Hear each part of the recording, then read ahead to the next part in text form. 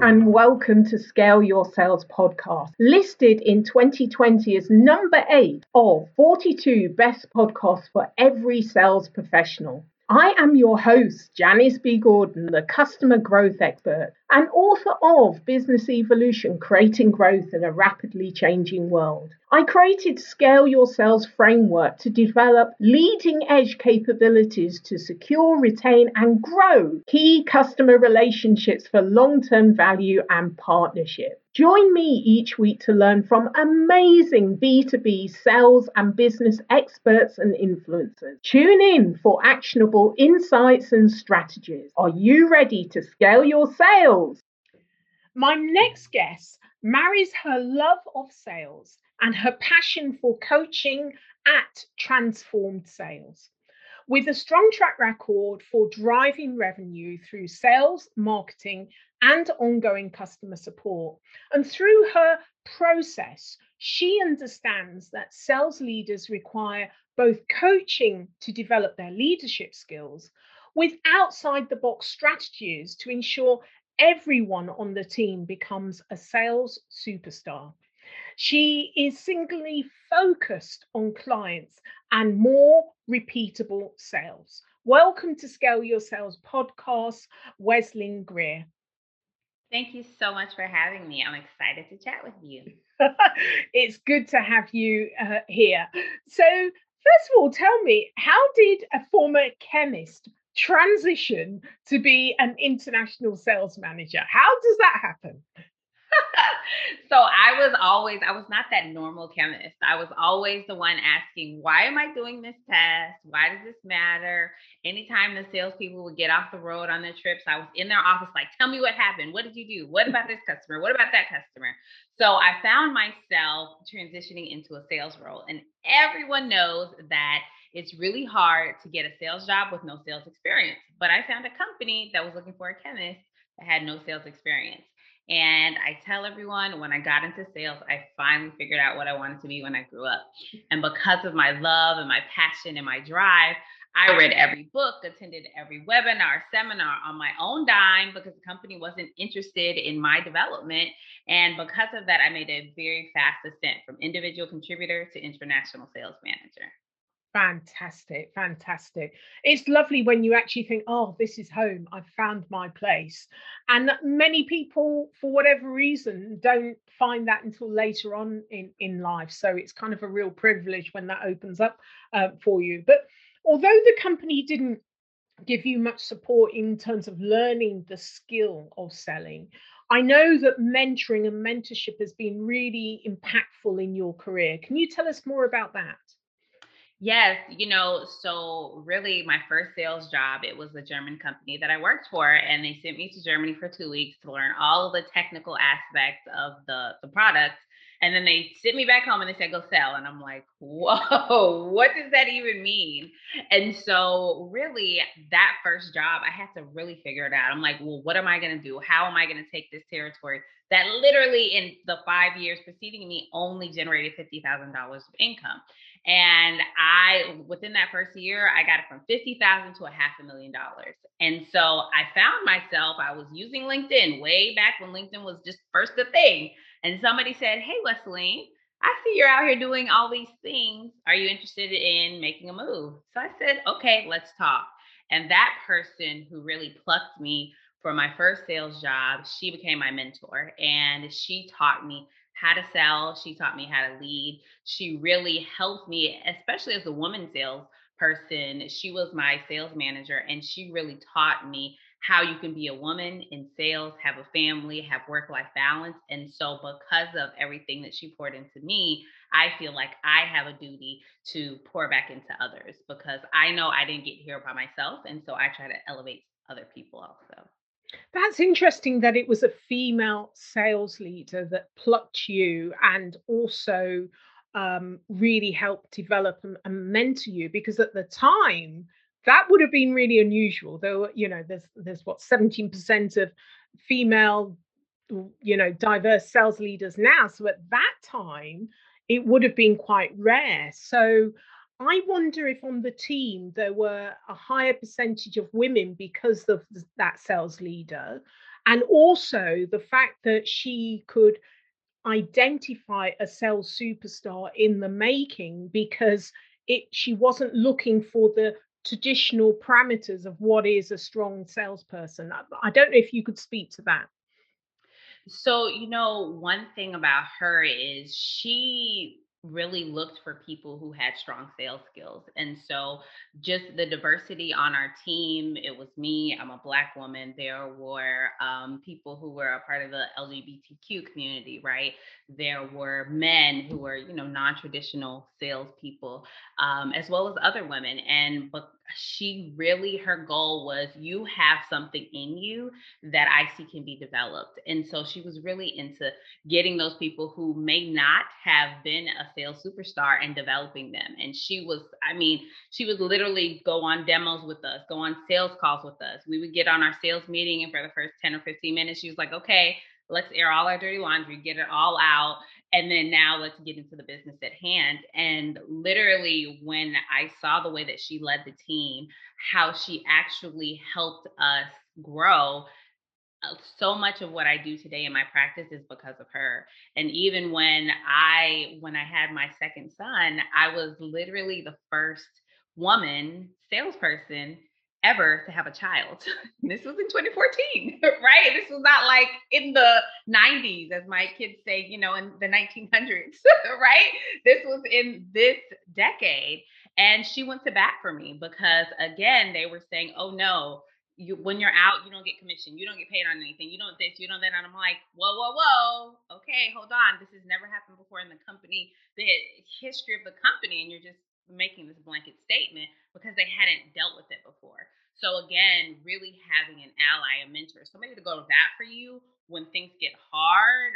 I feel so blessed to know that I had somebody like that in my corner. Mm. So, did you stay with that company, or did you leave when you had your second son? Oh yeah, I stayed, and I had to prove a point, right? I had a chip on my shoulder, and so I tell people the year that I had my son, I was number 2 in sales that year, number 2, and I say I was number 1 because I lost 6 weeks of the year. So if I would have been there, I would have been number 1. But I stayed, and really, when I remember when I went to accept my award at the ceremony, I walked past her, and she said, "You proved everybody wrong, Wesleyan." And Mm. so, and I kept proving them wrong, right? Because I kept year after year after year, I had double digit growth. And so, again, I got into a leadership position in that company. And then I took a trajectory and I said, okay, now I'm ready to lead a larger team. Right. Yeah. Lovely. Great story. Excellent story. And as you say, this was only 2014. I mean, I shame know. on us. I know. And to this day, they still have the policy in place because it was difficult for me, but I, really consider myself a trailblazer because I was able to help them develop the policy. So now any outside field salesperson that gets pregnant, they will get their commission. They will not have orders not accredited to their territory if they're out. Like all of those things that they never thought about before, right? And so, again, I know that somebody helped me, so I'm glad that I've left that legacy with the company. Excellent, excellent. Okay, so let's talk about, you were talking about legacy.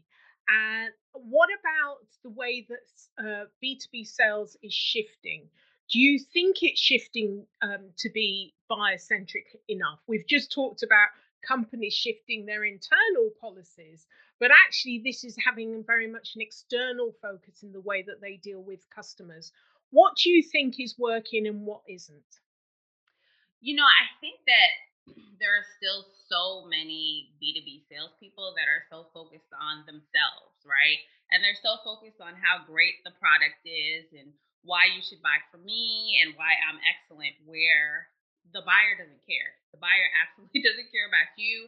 They care about what is wrong with their situation, what is wrong with their problems, what's keeping them up at night. And really, it's like a fight. And so, in the B2B sales world, that's what we're up against. And even up till yesterday, I was working with a team and I said, okay, guys, this is what we're going to do. Everybody send me their scripts, right? Their email scripts. And I'm like, our product is great because blah, blah. I'm like, come on, guys. Like, nobody cares about your product. What is the problem, right? Let's focus on the business problem that we're trying to solve.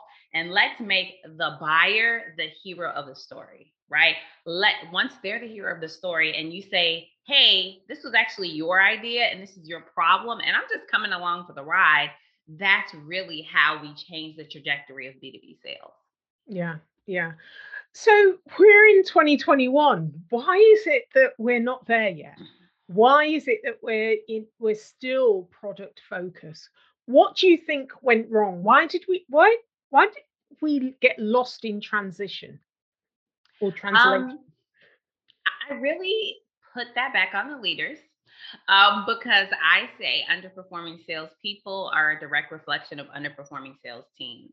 And so, as companies, as leaders, we put so much pressure on our salespeople to perform. Have these high quotas. We give them these ridiculous KPIs that don't matter at all, and so they're only focused on hitting their number, closing a sale. They're not actually focused on solving the problems of their buyers because their leadership is so down their throat, and they say close, close, close, call, but they don't give them the tools. They don't train them. That even today, like way back when I got into sales, it was just like, okay, here's your technical training, go sell. Companies still do that today, right? They still don't give the salespeople the tools that they need to really be successful. It's fascinating because you're putting it on the leaders, but actually the I wonder with this quota system that everyone has adopted. If you didn't, what in an ideal world, what would happen if you didn't have the quota system? What would happen in your view? And what could replace it? What would be the ideal situation? So I don't think necessarily having a quota is all bad. I think it's the way that the quota is used. There's a company that I'm working with right now, and in 2020, I think they were like $168 million. And 2020 was the first year they actually had a quota. But before that, they were like a $150 million company, and each salesperson, they were just driven by themselves. But what it caused was each salesperson was like their own little island, right? They called it the Wild Wild West. They didn't have to be accountable to anyone or to anything. So I think that there is a median, right? We need to have something that we're working towards. We need to have something that we're trying to attain, but we also need to understand what the personal goals of the salesperson are, right? So, do they want to buy a car? Are they trying to send a child to college? Like, why are they working hard? Why do they need to make $100,000 this year? That's really what the leader has to tie it back to. And when you can meld the professional and the personal, that's really how we develop strong salespeople that hit their quota month after month and continue doing what they need to do.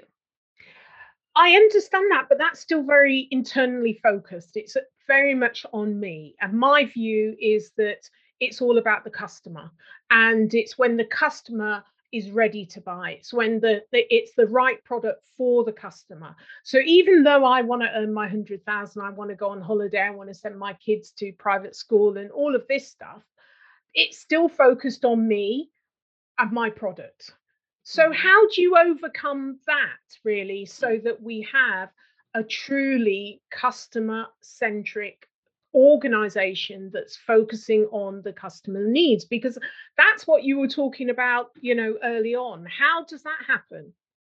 So really focusing on the customer's needs are when you sit down in front of a customer and you're doing a discovery call, you don't think about your product, you don't think about your quota, you don't think anything about you. You're 100% focused on the person sitting in front of you. And so when people are asking, what are the questions I need to ask? What's the script? There is none. There's one question. I give you one question to start with, and then it's all based on how the customer answers. And a lot of times I tell people that, hey, you're going along the customer on their journey, and they may not need what you have to sell today, and that's okay. But you know someone else who can help them today. And your job as a customer advocate, as a servant for that customer, is to say, okay, today you're not ready for this product, but you know what? You do need what Bob has to offer. So I'm going to introduce you to Bob, and then you guys make that happen. And I'll circle back to you at the right time. And that customer, you've just elevated yourself 100 times in their eyes, because they're like, wow, they didn't push a product down my throat. They actually served me. They helped me. And that's really the key, listening to what the customer needs and addressing their problems today. Don't think about your product. Don't think about your quota when you're in front of the customer. Excellent, excellent. Okay, you talked about your mentor, your sales leader that put you on this path. I want to talk, and I know that this is really important to you in the way that you, in your business, mentor and support the training of sales leaders. So you're really paying it forward. So let me talk about a bit about diversity and whether you think that has progressed in the sales industry. I think that when we think about B2B sales in general, I think that there has been some progression. But when I think about the fields that I'm focused on, because as a chemist, I work with a lot of those really technical fields. So the science, technology, engineering, we're still way behind where a lot of other places in the B2B sales industry. I do think that we're getting diversity in terms of women, but we're not really getting as much diversity in terms of people of color. And why is that? I really think that it's because, first of all, I mean, it goes back to, again, having that mentor, having somebody say that, sales is a lucrative career. A lot of times, women or people of color, they don't even think about sales as being something that they can do or they should do. They think about the used car salesperson, right? And they're like, I don't want to be like that. I don't want to be like the telemarketer that calls and bothers me all the time. So starting in college, like in college, if you would have said, okay, Wesley, you're going to be a salesperson in 10 years, I'd have been like, no, no, no, I'm going to go get a PhD in chemistry. That's what I'm going to do, right? Those were my goals. Yeah. And so really, that's what happens. Whereas men, they have, they see that their fathers, their uncles, their grandfathers have done that. And so they look up to them and they're like, oh, okay, they're in sales. They have a good career. They have a good life. I can do that too. So really, when we don't have anyone to look up to, or we don't have anyone saying it's okay to use your technical degree or even your business degree to get into sales, to travel up this career path, that's really where the problem arises. And then we have hiring managers that are very focused on what they've always done. There was somebody that I worked with a couple years ago, and he was hiring somebody, and we found this lady. She was an Asian lady, and he was like, she's perfect, she's awesome, but I just don't know if she's going to be able to get in the field with the guys and be dusty and all this stuff. So I pulled out my picture of me with my hard hat and my steel toe boots. And I said, this is me in the field, right? Would you ever imagine that me here looking all, pretty would be out there? And so it's even those preconceived notions that the hiring managers have, and everyone on their team looks like them. And they sit in an interview and that person resonates with them. So I think it's a multifaceted thing. And really the first step to diversifying the sales force is to make sure that you're using objective measures of really assessing people and hiring people. Don't just say, I like them. We went to the same university. We play golf together. We go hunting. Like all of those things, you're going to have a microcosm of your sales force. Yeah, yeah, yeah. I thank you for that. That's interesting. Okay, so what tried and tested strategy would you offer listeners to enable them to scale their sales? So again, I think about the leader, because I feel that with poor leadership, you have poor sales teams. So one thing that I tell leaders is that in order to truly grow their teams, they must get out of the weeds, right? So what that means is you don't need to be standing alongside your salespeople closing every sale with them. You need to go to a sales call with them, let them run the show, let them fall flat on their face, and then afterwards you do a debrief and actually coach them, right? And so really that is the key for sales leaders to get out of the weeds. And for the individual salesperson, I would say taking accountability. When it's okay to lose a sale, I say it's okay to lose a sale, but it's not okay to lose the same way twice. So after every lost sale, after every one sale, triage it. What did I do well? What did I do not well? What did I miss? Why did it go to the competitor? Why did they ghost me? Really think about it and triage every single deal that you've lost. Yeah, that's great. That's great. Thank you. So tell me a bit more about the Science of Selling STEM podcast. Ah, yes. My podcast, it's the Science of Selling STEM. It's a snack size sales. So I like the S's, right? S's look like money.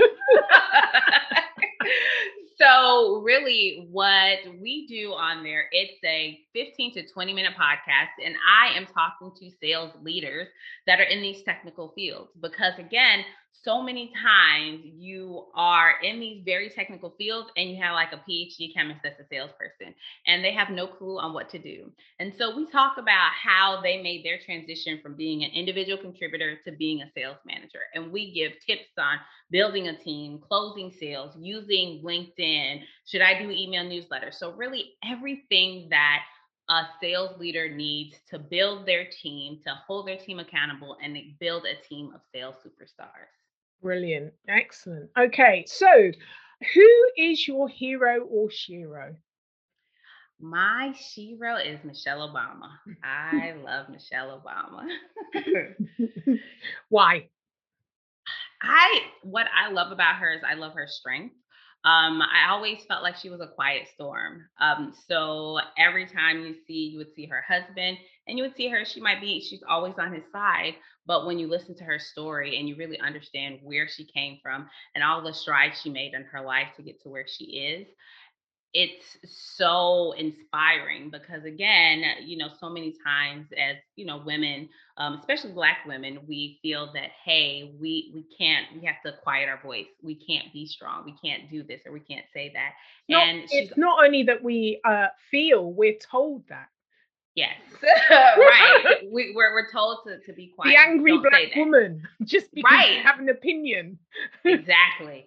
You have an opinion, you're in the boardroom, you let everyone else talk and then you talk, right? Your opinion isn't as valued, or you're being too abrasive.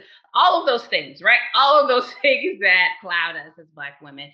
And she's really broken the stereotype. And she's not an angry Black woman. She's calm, she's cool, she's collected, but yet her voice is so powerful, right?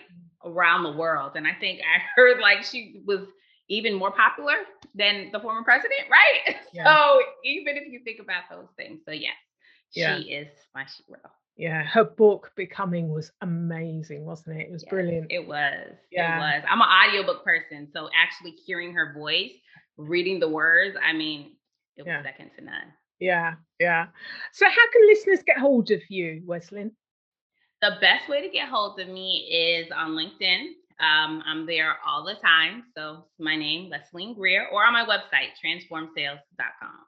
Excellent. I'll put all of that in the show notes. Thank you so much for being a guest on Scale Your Sales podcast, Weslyn. Thank you so much for having me. It's been a pleasure. Thank you for joining me on this episode of Scale Your Sales. Feel free to connect with me on LinkedIn or Twitter, Janice B. Gordon, to comment and share. I'd love it if you would leave a review on ratethispodcast.com/scaleyoursales. Please subscribe for more weekly expert insights to scale your sales.